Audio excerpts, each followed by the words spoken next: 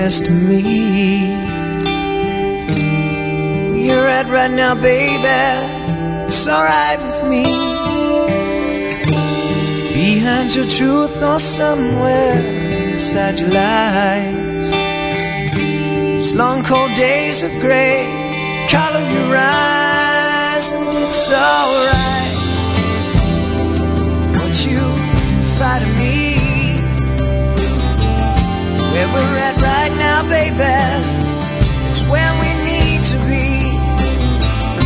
And I can't see things so clearly through tear-stained eyes. The side effects of time and all our goodbyes, and it's alright. I got lost some time ago, lost in your song, your touch, your smile, where I wanna grow. Leave me glimmering, gleam like a blonde washed hair from an ocean side to me, drifting into me. Found myself again in the song. It's alright, what you say to me. How you feel right now, baby, shows an everlasting need. Behind the truth there's something inside your lies. These long cold days of rain, they're hiding your eyes, and it's alright what you express to me. Your song escapes me to this place I wanna be. So sing to me, baby, your song can carry me. Endless weeks of rain and on to sweeter things, and it's alright. I got lost some time ago, lost in your song, your touch, your smile, and where I wanna grow. And you glimmering me like a blonde washed hair from an ocean side to me.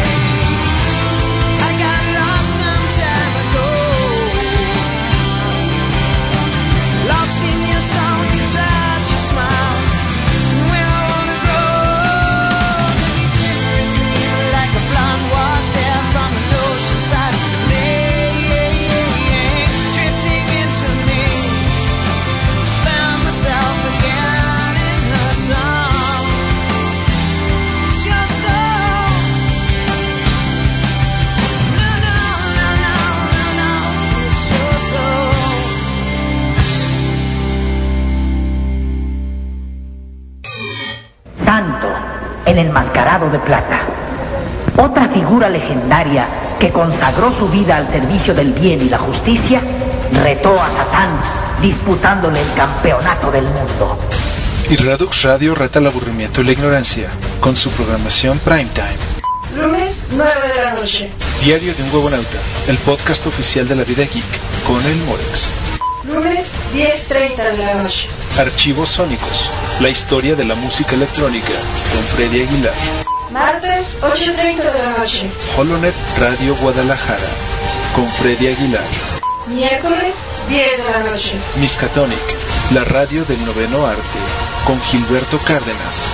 Viernes, 10 de la mañana.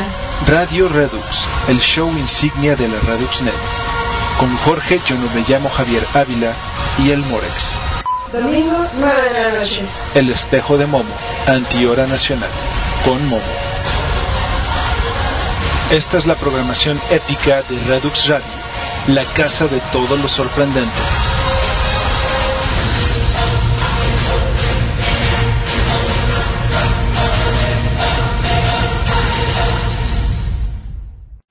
Buenas noches, mis catonitas del sector 2814.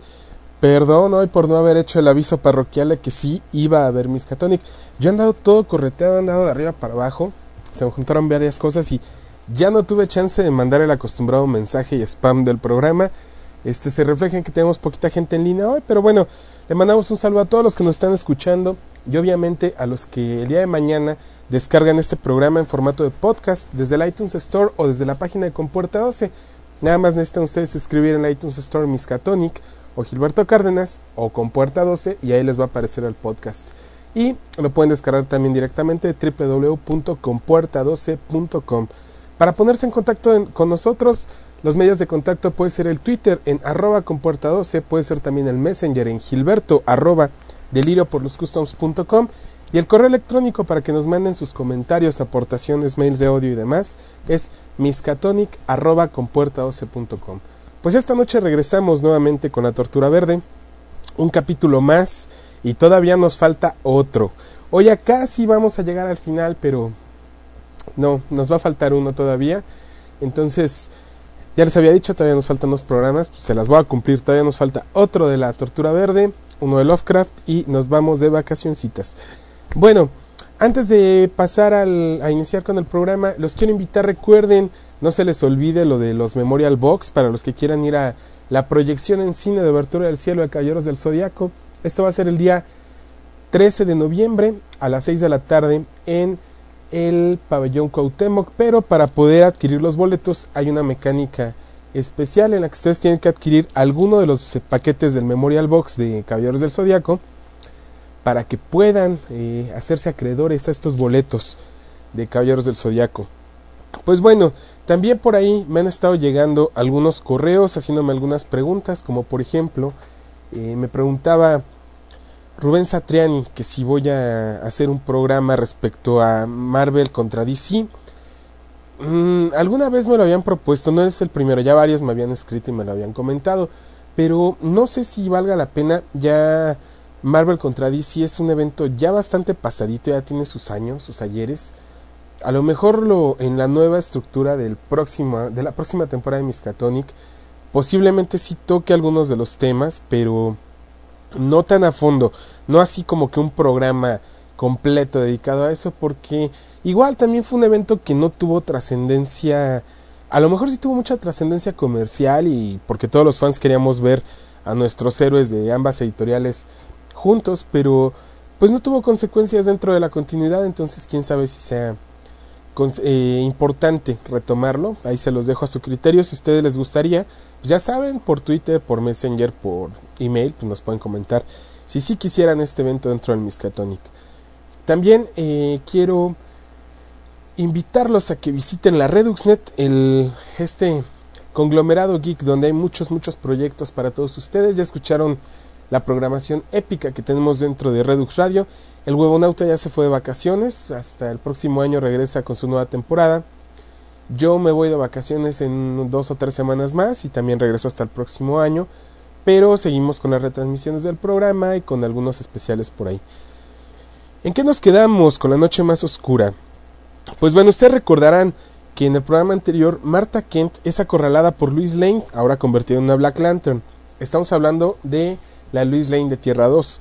Y obviamente Martha intenta quemar a Lois Lane, pero pues no logra hacerle nada, ya que ésta se regenera como todos los demás Black Lanterns. Recuerden que están hechos de una materia viscosa y extraña, así como Pegajoso el de los cazafantasmas, pero en negro. Bueno, hasta que llega Crypto, el perro de los Kent, y la ayuda, y este mismo es quien descubre que destruyendo los anillos se pueden librar de los linternas negros. En Nuevo Krypton, Kara, conocida como Supergirl, enfrenta al Black Lantern, que se supone que es su padre, y encuentra una manera de alejar al Black Lantern de su planeta, colocando una barrera de energía alrededor de este mismo planeta. Entre Kara y su madre lo sacan de órbita, y una vez encendida la barrera, este no podrá causar más daños en Nuevo Krypton, y Superman enfrenta a Superboy, quien está bajo la influencia del Psycho Pirate. Recuerden que esto está pasando en Smallville, están peleando contra el Superman de Tierra 2 y contra el psicopirata, tanto Superman de Tierra 1 como Connor, que es Superboy. Bueno, lo están enfrentando al psicopirata, quien tiene bajo su control a Superboy y hace que ataque a Superman. Bueno, finalmente, después de unos buenos golpes y de una larga discusión, Connor logra sobreponerse al poder del psicopirata y le quita la máscara de Medusa, usándola en su contra. Esto inmediatamente logra desactivar el anillo, pero no les sirve como una solución en contra de los Black Lanterns, porque inmediatamente el anillo negro sale volando hacia la máscara de Medusa, destruyéndola. Ya no pueden ocuparla contra los otros, pero finalmente se deshicieron de un Black Lantern que le está ocasionando bastantes problemas. En ese momento, Superman de Tierra 1 logra destruir al Superman de Tierra 2, y aquí termina el tie-in de la Black Snake de Superman, pero no la historia. En este momento estamos al nivel de energía de los Black Lanterns al 93.5%. Vamos a ver qué pasa cuando lleguemos al 100%. Bueno, ahora vamos con el final de los Titans. Para terminar con los tie-ins, ahorita les voy a explicar por qué terminar con los tie-ins. No es por tiempo ni mucho menos, tengo un punto bastante coherente al respecto, ahorita lo platicamos. Bueno, ¿qué pasa con este final de los Titans dentro de la noche más oscura? Pues Donna Troy sigue confundida. Si recuerdan, su esposo y su hijo aparecieron ahora como linternas negros, y por otro lado, todos los enemigos de los Titans que han muerto han aparecido de nuevo, e incluso entre ellos mismos están peleando por destruir a los Titans. Bueno, Donna ahora en su traje de Wonder Girl hace acto de valor y destroza al Lantern que pretendía ser su esposo y al Lantern que pretende ser su hijo. Esto motiva a los otros. Kid Flash enfrenta a Garth hasta que llega Dove. ¿La recuerdan? Ella es Hawk y Dove, si mal no recuerdan, ya hemos platicado de ellas en el otro programa, que eran Halcón y Paloma. Bueno, esta chica les pedí o les comenté por ahí que le tuvieran mucho ojo y estuvieran muy al pendiente de este personaje, ya que va a tener mucho peso tanto en la Blackest Night como en Brightest Day. Bueno, pues Dove hace acto de presencia y obviamente ella salva el día, porque llegan nuevamente Dawn y Dove, pero ahora convertidos en Black Lanterns. Le dan alcance y al momento de que intentan sacarle el corazón, no pueden hacerle nada, inmediatamente se desintegran. Recuerden que los anillos no pueden detectar ninguna emoción en ella, solamente detectan una especie de estática. Pues bueno, el efecto que les provoca esta estática cuando intentan matarlo es que se autodestruyen. Y obviamente se destruyen estos dos Black Lanterns, no se regeneran porque quedan completamente destruidos. Al ver esto, los otros linternas negros inmediatamente se abalanzan sobre ella, y en un ataque de desesperación, ella lanza su energía blanca, la hace como una aura de luz blanca y los destruye absolutamente a todos los Black Lanterns que estaban atacando a los titanes. Kid Flash le avisa a Flash porque se ha contactado con él. Recuerden que los Flashes pueden viajar tan rápido que inclusive pueden brincar minutos en el tiempo.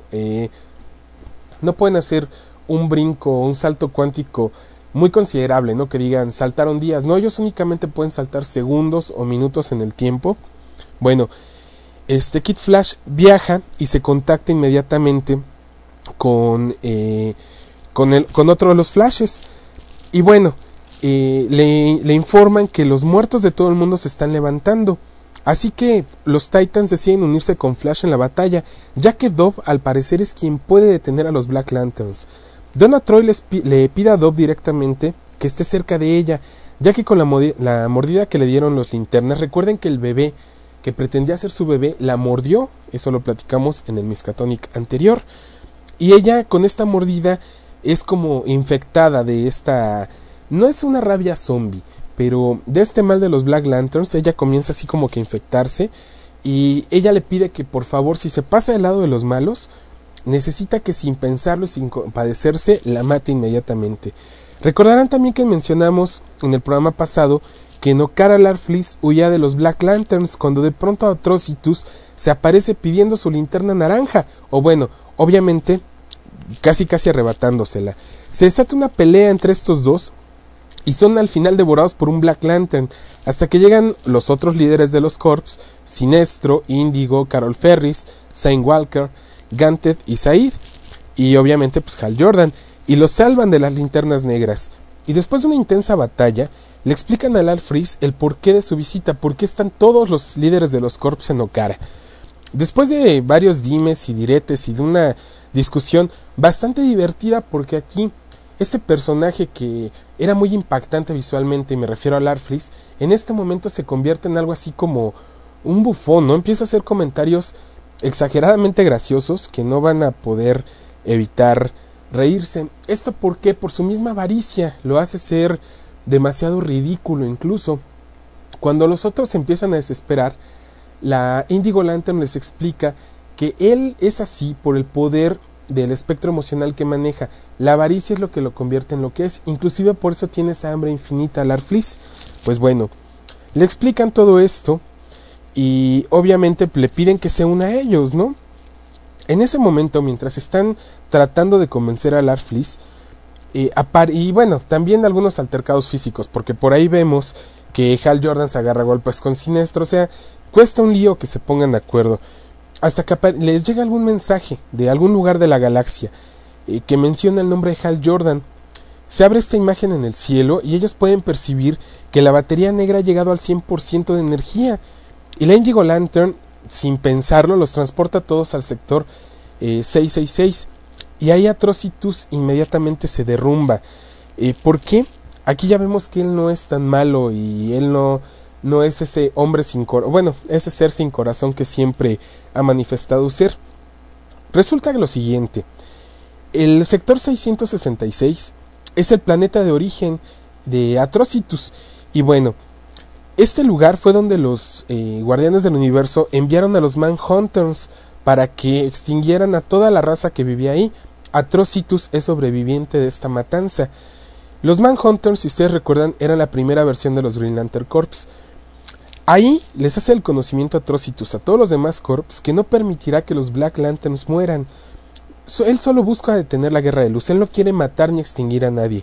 A los únicos que busca para saciar su sed de venganza es a los Guardianes de Oa, a los Guardianes del Universo. Y bueno, el rastro que llevó a los Corps hasta ese sector era el rastro de la batería negra, pero ahora ya no está. Recuerden que la batería negra ahora está en la Tierra. Scar la llevó para allá junto con Necron y con Blackhand. Entonces todos los Corps, para recargar su energía, mencionan su juramento en ese momento.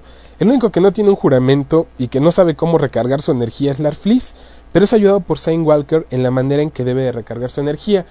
Él, en lugar de rezar su oración con la linterna del aire como todos los demás Lanterns, él, como tiene esa hambre infinita, ese apetito infinito, lo que hace es meter el hocico dentro de la linterna y con eso sacia su hambre y recupera su energía.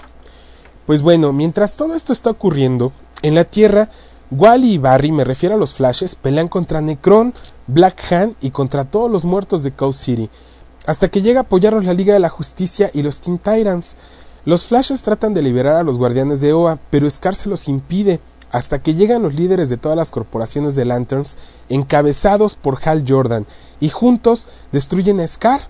Así como lo escuchan, todos juntan su energía y logran destruir a este enano azul que ya parecía alienígena, ya estaba todo mutado y extraño, pues lo logran derrotar. Después de destruirlo, obviamente impulsados por el momento y el calor de la batalla, Tratan de destruir la batería negra juntando todos sus colores, pero los espectros de luz no son suficientes. En lugar de destruirla o causarle daño, lo único que ocasionan es volver más fuerte a Necron. Black Hand aprovecha este momento para hacer una nueva invocación. Bruce Wayne de la Tierra, levántate, apareciendo así el Batman Black Lantern. Esto altera las emociones de todos, permitiendo de esta manera que Necron haga su parte, invocando a todos los que ya habían muerto alguna vez y regresaron como Superman, Green Arrow, Wonder Woman. Incluso trata de convertir al Flash, me refiero a Wally West y a Hal Jordan. Así están las cosas intensas en la noche más oscura. Espero no estarme yendo muy rápido. Tenemos comentarios por acá en el Twitter y en el Messenger. En el Twitter tenemos a Gabriel Castrejón que nos dice: aquí estamos para escucharte una vez más. Tenemos también a Lord Tuetanus que dice: óyeme, no te puedes ir sin ver qué rollo con la muerte de Spider-Man. Ahorita platicamos de eso. Dice: exprésate, los alcanzo ahorita, voy a ponerme el mandil porque tengo actividades de niñero en estos momentos. Ya también está por ahí en línea Noar Vázquez. Y por acá tenemos a Luis, que me pregunta que si estoy transmitiendo en vivo. Sí, estamos transmitiendo en vivo.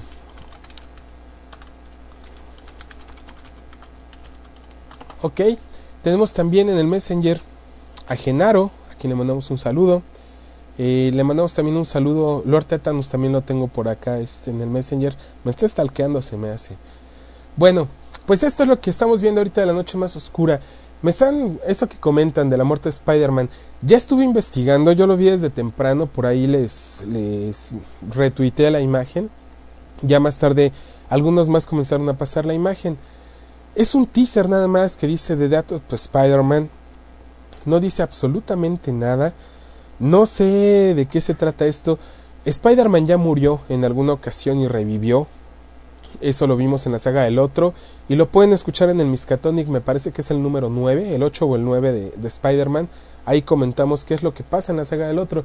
Spider-Man murió y regresó, pero cuando regresó con nuevas habilidades, y estas nuevas habilidades no han sido explotadas por otros escritores. Fue así como el gancho al hígado a J.M. Straczynski, el hombre que su apellido es más fácil de pronunciar que de escribir. Entonces ya no hemos sabido qué ha pasado con todo eso que se trató ahí, lo de sus poderes totémicos, etc. Ya no se le dio seguimiento porque terminando la saga del Otro, inmediatamente lo metieron en la armadura del Iron Spider y ya, pues ya no necesitó sus habilidades, ¿no? No sé si vaya a ser otro Mefistazo, otra manera de Joe Quesada de tratar de encaminar nuevamente el universo de Spider-Man, el cual yo no veo desencaminado, creo que va bastante bien. O no sé si lo vayan a regresar a su estatus de hombre casado, no sé para dónde vaya, no sé si tenga que ver con One Moment in Time. Para los que no sepan qué es One Moment in Time, ahí en la comportada se lo pueden ver el spoiler completito. Es un número donde nos explican exactamente qué fue lo que hizo Mephisto para cambiar todo el estatus de la araña, ¿no? Solamente fue un evento mínimo. Es más, ahí les va el spoiler. Fue tan bobo como que originalmente en la boda de Peter y Mary Jane, él tiene que detener unos ladrones camino a la boda. Entonces en el número original él los deja encerrados en un coche y ahí llega la policía y los atrapa. Bueno, en el de One Moment in Time lo que pasa es que llega una paloma roja, o sea que me supongo que es Mephisto, y levanta el seguro del auto, de la puerta del auto. Entonces el villano escapa. Cuando Spidey se está cambiando para irse a la boda, el villano le da un golpe, lo aturde y se queda ahí tirado en el piso. Por lo tanto, pues nunca llega a la boda, deja plantada a Mary Jane. Y eso fue todo lo que hizo Mephisto para cambiar todo el estatus del Hombre Araña y regresar a la vida a muchos más que estaban por ahí muertos. Esto lo vamos a ver aquí en México, yo creo que en unos 2 años, el paso que vamos. No, esto lo vamos a ver, yo creo, si publican el ómnibus de Spider-Man como prometieron para emparejar otra vez la continuidad. Yo creo que por ahí de febrero, marzo vamos a poder ver esto de One Moment in Time. Está bastante interesante, así que no se lo pierdan. Si no hay más dudas por el momento, ¿no? Yo tengo un chiste de regios, pero al rato lo metemos durante la Black Night. Recuerden que están en Miskatonic, yo soy Gilberto Cárdenas y están en la radio del Noveno Arte.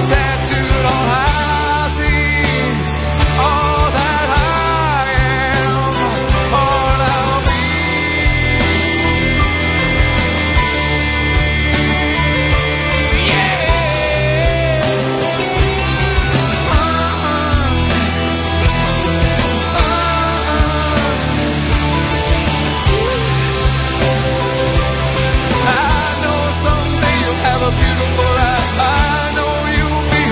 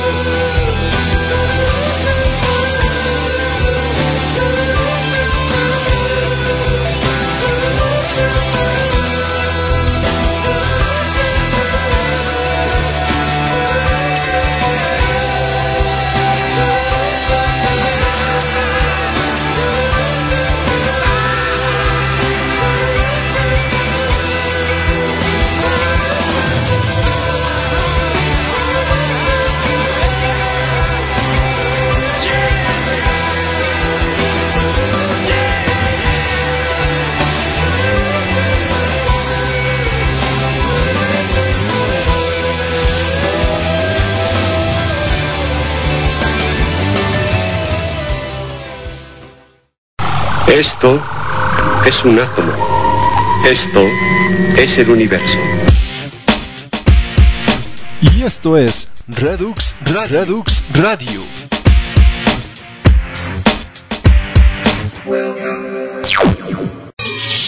Este programa forma parte de la ReduxNet.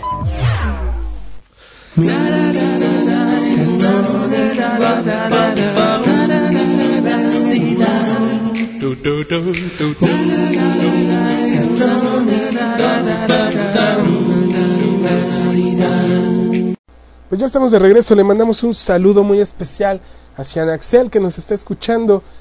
Axel, muchas gracias por escuchar nuestro programa y por descargarlo y sobre todo por compartirlo con tu papá.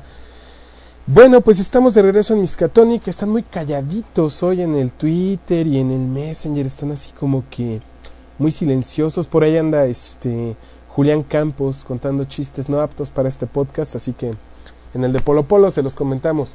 Bueno, sigamos adelante con la Black Snake. Hay algunos que me están diciendo, me siento medio mareado con esto de la tortura verde, no necesito escuchar los otros programas. Pues bueno, yo ya en la compuerta 12, despacito, pero le estoy subiendo la guía de lectura. Ya le subí, me parece que 15 números, ahí quien ya los descargó que me corrija, para que si no tuvieron la oportunidad de comprarlos impresos, pues bueno, ahí los pueden checar, ¿no? Ya que Editorial Beat nos ha puesto las pilas. Yo estoy seguro que si los saca los vamos a ir a comprar, entonces esperamos que eso pase. Bueno, pues estábamos platicando que los anillos estaban persiguiendo al Flash Wally West y a Hal Jordan. Mientras esto ocurría en la Tierra, en Oa, los Black Lanterns en conjunto atacaban directamente la batería de los Green Lanterns y aparece otro miembro de la tribu de los Indigo Corps, que al fusionar su luz con la de los Linterna Verdes, inmediatamente extermina varios de los Linternas Negros. Pero esto es bien curioso porque como los Green Lantern Corps no saben quién es el Indigo Lantern, él nada más va cazando al aire las balas perdidas o los disparos perdidos, y de esos mismos halos de luz él va creando otro halo de luz más grande, con lo que va derrotando a los Black Lanterns. Inclusive ahí también nos aclaran una cosa, que a lo mejor algunos se habían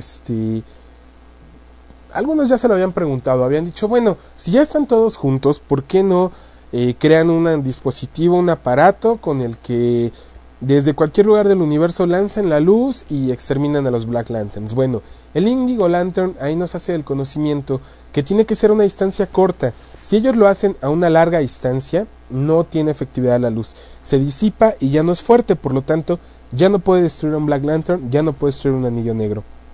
Ok, pues bueno, mientras esto ocurre con el Indigo Lantern, que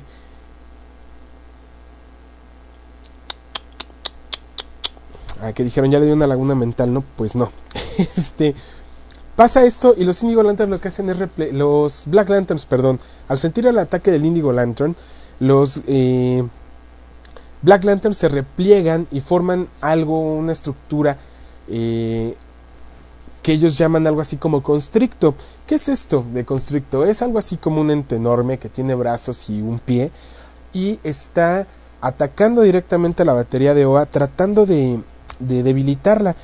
Y sí, realmente con ese constricto logran dañar los cimientos de la batería y por su gran peso comienza a ceder.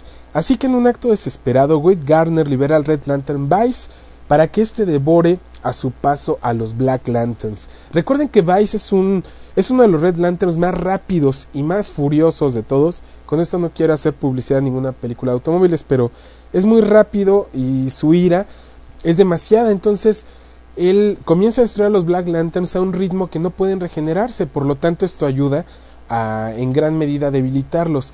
Pero aparece un Alpha Lantern que dentro de su estupidez, porque son bastante arrogantes los Alpha Lanterns, dentro de esta ignorancia que les ocasiona su arrogancia, él mata a Vice porque lo detecta como un evadido de las cárceles de Oa. Entonces lo destruye e inmediatamente cuando lo detectan los Black Lanterns se lanzan hacia él, pero él cree que no le van a poder hacer nada. ¿Sí? Pues mira, ahí te falló, porque lo comienzan a devorar hasta que terminan por destruirlo. Salak, quien en este momento está ocupando el puesto de los guardianes de Oa, se comunica directamente con Kal Rayner y lo informa de que dentro de los Alpha Lanterns existe una linterna. Ellos tienen una especie de linterna dentro de ellos con la que recargan su poder los demás Green Lanterns. ¿Esto para qué? Recuerden que los Alpha Lanterns tienen esa capacidad, como los Manhunters, de absorber la energía de los anillos.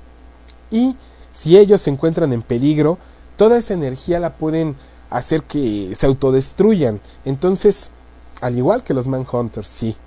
Entonces le pide a Kal Rayner que rescate esa batería, porque si los Black Lanterns la destruyen, quién sabe qué vaya a pasar. Este Alpha Lantern que muere aquí se llama Chazelon, el que queda destruido.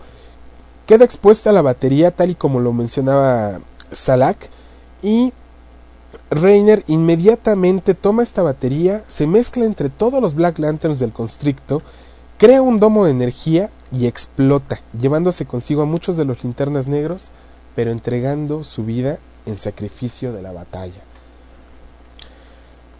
Aquí quiero comentar, yo creo que sí les puedo aventar el spoiler. Kal Rayner muere nada más un número, en el siguiente número lo reviven, pero yo creo que sí es muy muy emotivo el hecho del sacrificio de Kal Rayner, y sobre todo que estuvimos un mes sufriendo. Los que pensábamos que nunca íbamos a sufrir por la muerte de Kal Rayner, pues sí sufrimos, y así nos estuvieron en expensas durante todo un mes. Aquí, ¿qué pasa? Siguen varios tie-ins, yo me los voy a brincar. ¿Por qué? Porque llegamos a la etapa de los tie-ins que únicamente se publicaron por cuestiones comerciales. DC Comics trató de cierta manera de hacer un estudio de mercado para ver qué tan factible era regresar varios de sus títulos ya cancelados o de sus títulos muy viejos. Obviamente era un buen momento la Blackest Night para ver, tanto en ventas como en aceptación del público, de los lectores, qué tan bueno era regresar, por ejemplo, el título de Buster Gold, la Doom Patrol, para tratar de cierta manera ahí como de darle un levantón, porque ya era un título que estaba prácticamente en desuso. Y si funcionaba, pues regresarlo a la vida, revitalizarlo, ver de qué manera podían reintegrarlo al universo DC. ¿Por qué? La Blackest Night, recuerden que es un evento que sirvió para revitalizar todo el universo DC. Fue un proceso tan largo como el de House of M. Venían también DC Comics levantándose de una larga caída de los años 90, donde pues tanto las ventas como las historias cayeron hasta el piso. Entonces tenían que revitalizar todo esto. Venían tratando de recuperarse de sus famosas crisis, que únicamente tratando de corregir la continuidad la embrollaron aún más. Y la mejor manera pues era esto, ¿no? Para esto contrataron al arquitecto Geoff Johns, que se tardó varios años desde volver a la vida a Hal Jordan hasta llegar a lo que estamos con la Blackest Night. Tuvo todo un contexto detrás de esto, y quisieron sacarle más jugo, ¿no? Había títulos, por decirles algo, dentro de esto. Lo que yo me voy a saltar son los Doom Patrol, el de Buster Gold, Rebels, Adventure Comics, los Outsiders, que los Outsiders, si sí estaban dentro de continuidad, finalmente no consideré yo que representaran algo muy interesante que aportar a la Blackest Night. Yo estoy considerando los que sí están incluyendo cosas relevantes para la noche más oscura. Y también para irnos lo más rápido posible, porque ya nos habíamos extendido demasiado y muchos se me estaban confundiendo. Pues bueno, aclarado esto, me gustaría recordarles también que Jon Stewart estaba en el planeta Sanshi. Si mal no lo recuerdan, lo habíamos platicado en programas anteriores. Él había llegado al planeta Sanshi, que en algún momento había estado destruido. Él, siempre que se sentía solo, iba a meditar a los restos de este planeta, y de pronto, con los anillos negros, apareció frente de él.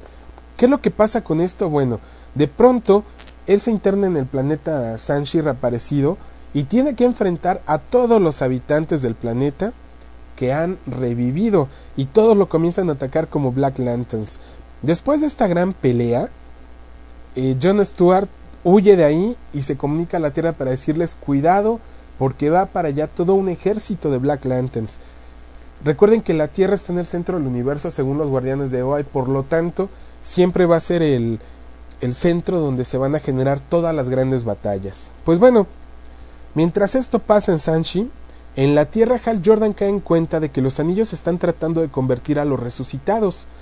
Green Arrow murió en un accidente aéreo y regresó cuando Hal Jordan era Parallax.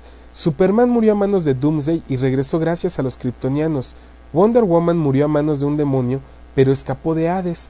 Y la resurrección que ocurrió poco antes de la Blackest Night fue la de Barry Allen, Flash, quien según la historia corrió tan rápido que la muerte no lo pudo alcanzar. También descubren cómo las emociones son las que permiten fortalecerse a los linternas negros, así que deben de ser precavidos para que no les pase lo que cuando apareció Batman Black Lantern.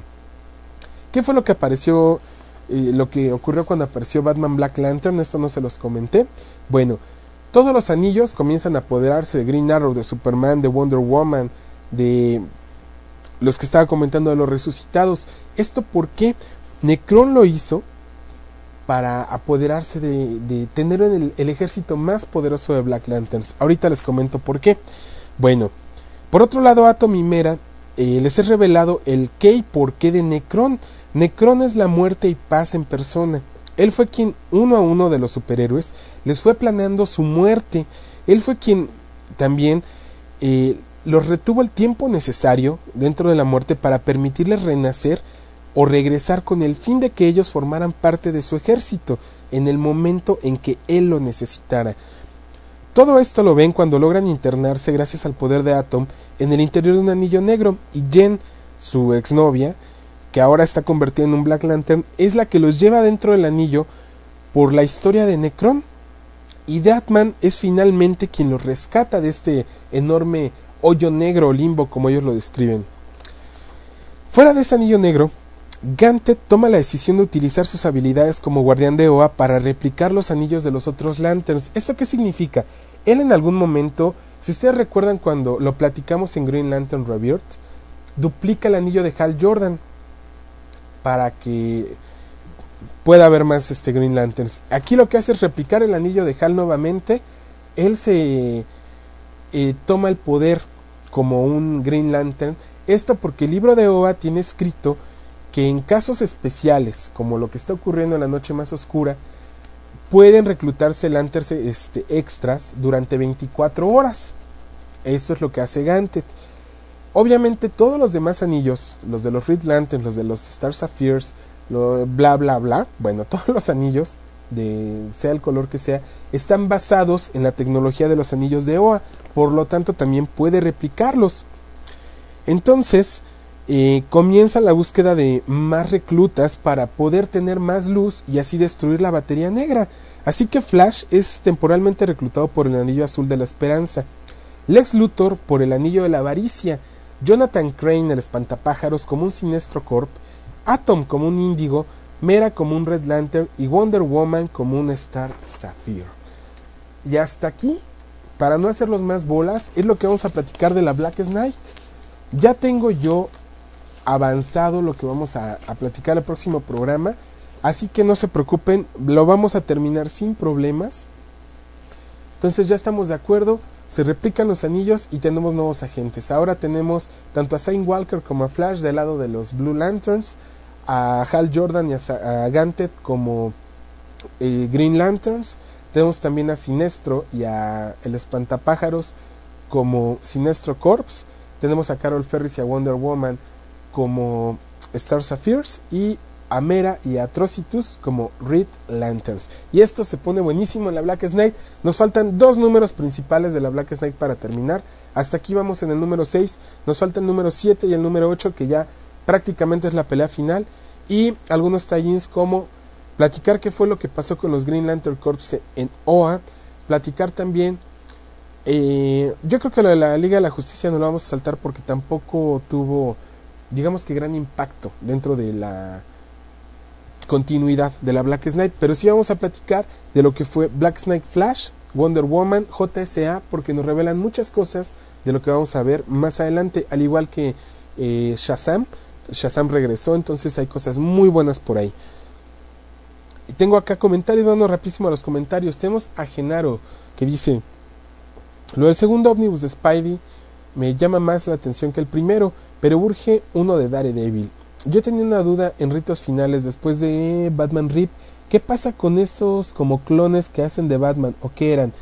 Ok, me refiero que has de estar platicando de lo que vemos en Final Crisis o de lo que toman así por encimita del agua en Final Crisis. Si mal no recuerdo, Darkseid estaba creando unos clones de Batman, perdón. Estos clones de Batman lo que estaba haciendo, él estaba reteniendo la esencia y los pensamientos de Batman para que en cuanto él muriera, él pudiera crear un ejército de Batmans. Eran unas masas extrañas, así como psíquicas, y ahí viene una parte bien fregona de cómo es Batman, ¿no? Una parte donde nosotros decimos Batman no es tanto el personaje, sino la parte psicológica que le dan al personaje, la fortaleza psicológica que tiene, porque él, para que empiece a liberar todos sus recuerdos y toda su energía, le van dando un tratamiento psíquico. Entonces él, por un detalle muy muy extraño, muy mínimo, es por lo que se da cuenta que está bajo el influjo de estas personas, de estos científicos, y es como logra liberarse. Pero sí, espero que esa sea tu duda. Si no, pues ahí me dices. Eran esas masas, lo que hacían es que estaban reteniendo toda la psique de Bruce Wayne o Batman en este caso, para que cuando él muriera pudieran crear un ejército de hombres perfectos o de humanos perfectos como Batman. Aquí tenemos por acá, me está diciendo Luis, dice, te estamos escuchando con atención. Ya que estás hablando de Green Lantern, a ver si puedes comentar algo de la peli que viene. Me han preguntado mucho, incluso Lord Tuétanos, gracias a las preguntas que también le han hecho a él. Ahí en Geek to the Bone puso un post respecto a lo que va a ser la trama de la película. La trama de la película va a ser básicamente el origen de Green Lantern. Ya lo habíamos platicado en los orígenes secretos de Green Lantern. Avin Sur, un linterna verde, choca con el planeta Tierra su nave. Este anillo comienza a buscar un nuevo portador. Encuentra a Hal Jordan, quien inmediatamente se convierte en un Green Lantern. Aparecen personajes principales y bueno, pegados con la continuidad del cómic, con la historia real, como es Hector Hammond. Hector Hammond originalmente era un científico, él era una persona extremadamente inteligente. Precisamente cuando están investigando la nave de Avin Sur, al abrir el depósito de combustible, él se infecta de radiación y esto le hace que su cerebro crezca de manera descomunal.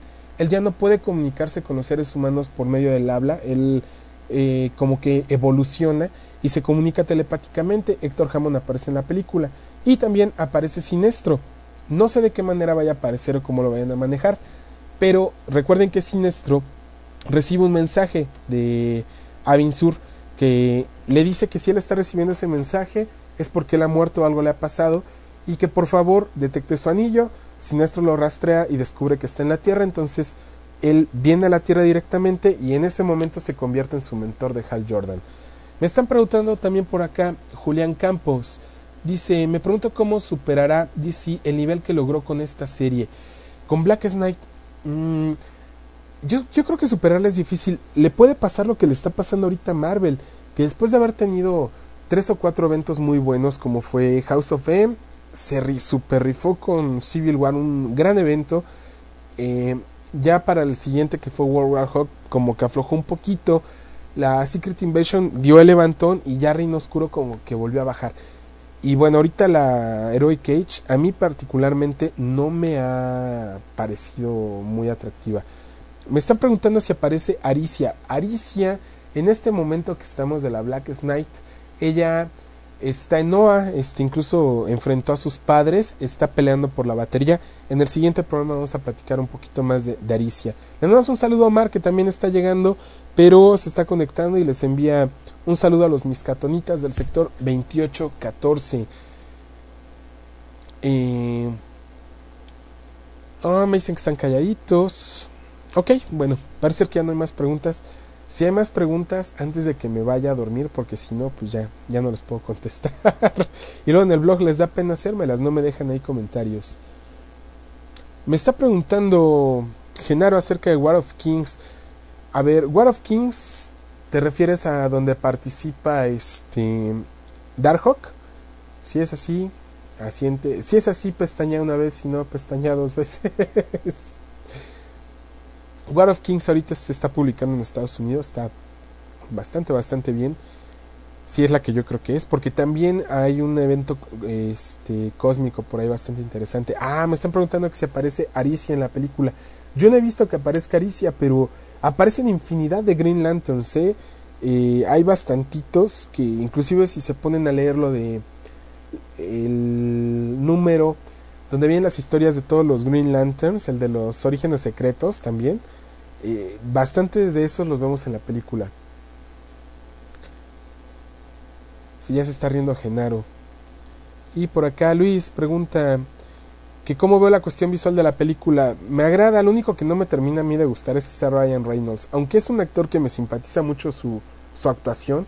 Ya lo he visto demasiado en películas de superhéroes, o sea, lo vimos en Blade, luego lo volvimos a ver en Wolverine Origins, y ahora nos lo van a aventar como Green Lantern. Híjole, es lo que ya no me termina de convencer. Dice Omar que yo no duermo, dice Lord Tutans que yo no duermo, dice también Anuar que yo no duermo. Ya se pusieron de acuerdo todos de que yo no duermo. No, sí duermo, aunque no lo crean. Lord Tutanus es el que no duerme. Bueno, sí duerme de día, pero de noche no duerme. Ok, pues esto es lo que platicamos rapidísimo de Green Lantern. Y bueno, ya surgieron algunas dudas y algunas otras cosillas por ahí. El próximo programa nos vamos con la noche más oscura, con el gran final por fin de la Blackest Night, y vamos a platicar un poquito de lo que se está viendo en el Brightest Day. Si tienen oportunidad, entren a newsrama.com, es news de noticias, rama.com. Ahí lo primero que van a ver es una encuesta donde ellos están preguntando qué es lo que más les ha gustado Brightest Day, o qué personaje les gustaría que fuera el título principal de Brightest Day. Entonces hay que ver. Me dice Genaro que War of the Kings, el evento Marvel. No los quiero adelantar tanto, no los quiero spoilerar tanto, porque les estoy dando chance. Se va a trazar un montón la continuidad de Marvel en Editorial Televisa. Siege lo vamos a ver hasta marzo, igual que los Secret Warriors y detalles así. Entonces, si yo les empiezo a hablar ahorita de War of Kings, los voy a spoilerar bien cañón a los que no están leyendo digitales. Entonces vamos a darles un poquito de espacio. Igual tengo por ahí planeado, ahora que regresemos de vacaciones para la tercera temporada, hacer un rapidísimo en un programa. Vamos a darle un repaso a todos los eventos Marvel para hilarlos y ver si ya más o menos estamos todos en línea. Me dice Luis que de lo poco que ha visto de la película de Green Lantern, los personajes son prácticamente iguales a los del cómic. ¿Cómo veo eso? A mí me parece excelente. El Kilowog me gustó. Tomartu está excelente. Vamos a ver que porque Tomartu todavía no aparece en ese momento del tiempo. Me parece bien, me están gustando. Espero que la película cumpla con lo que debe. Yo creo que sí. La película va a estar bien. Tengo más miedo por Thor realmente que por Green Lantern, porque aparte no sé por qué las historias de DC en televisión y en cine son súper maleables, y no sé cómo le hacen, pero funcionan. Con todo y que no se apegan a la continuidad, funcionan. Las de Marvel no tanto, a lo mejor porque es una continuidad más menos movida que la de DC, por así decirlo, menos rebuscada que la de DC, pero cuesta más trabajo que funcionen los personajes de Marvel en la pantalla grande. Dice Genaro que ya le está pasando el bajón a DC con Brightest Day. A mí por lo menos no me ha atrapado como Blackest Night. A mí tampoco. Son historias muy largas, como que no se definen. Por ejemplo, en un número de 32 páginas se les van 25 en el Martian Manhunter, y en 4 más te quieren platicar algo de Deathman, ¿no? Como que dices, bueno, ¿y qué pasó? Como que no se ubican hacia qué personaje jalar. Ya vamos a más de la mitad y no sé hacia dónde va a terminar la historia. No le veo todavía ni pies ni cabeza. Yo creo que precisamente por eso está haciendo las encuestas DC, para ver hacia dónde inclina la balanza. A mí me gustaría inclinarla hacia Dove y hacia Deathman finalmente. Martian Manhunter también. Están ahí las opciones, que si nos gustaría que el título lo lideraran Aquaman y Mera, Martian Manhunter y no recuerdo el nombre de su pareja, se me patinó. Está Dove también, está Deathman, y hay otra opción. Son 5 opciones, entonces ahí chequenlo. Me vuelve a preguntar Julián que qué onda con lo de la muerte de Superman. Les digo que no hay mucha info. En cuanto haya info, yo se las pongo al costo y vemos qué es lo que va a pasar. Yo también estoy intrigado con eso, quiero saber hacia dónde van a llevar otra vez a Spidey. No sé si vaya a ser otro Mefistazo o qué va a pasar, pero vamos a ver hacia dónde nos lleva. Omar también tiene preguntas. Sí, después de ver First Flight, yo creo que la película de Green Lantern está bastante buena. First Flight. Sí, ok, la de animación. Esa película es buenísima, buenísima. Con todo y que también se brincaron un montón de cosas de la continuidad, me gustó bastante. Se las recomiendo. Pero todas las películas de DC de animación funcionan. Y me dicen que ya vamos a ver Batman. Pues Batman Inc. ya empezó. De hecho ya salió el primer número, que es el de Red Robin. Ahí tengo el preview en la Comporta 12 para que lo chequen. Pues bueno, ahora sí, vamos a despedirnos porque si no dormimos y lo dicen que soy un bot. Les agradezco mucho haberme acompañado. Espero sus comentarios ahí en el blog. Déjenme todas sus dudas también. Recuerden que nos pueden contactar por Twitter, correo electrónico, Messenger, todas las opciones que tienen. Manden sus dudas porque también sus dudas nos ayudan a estructurar los programas para resolverles más ampliamente todo lo que ustedes quieran saber. Pues les agradezco mucho. Yo soy Gilberto Cárdenas y ustedes hoy estuvieron en Miskatonic, la radio del noveno arte.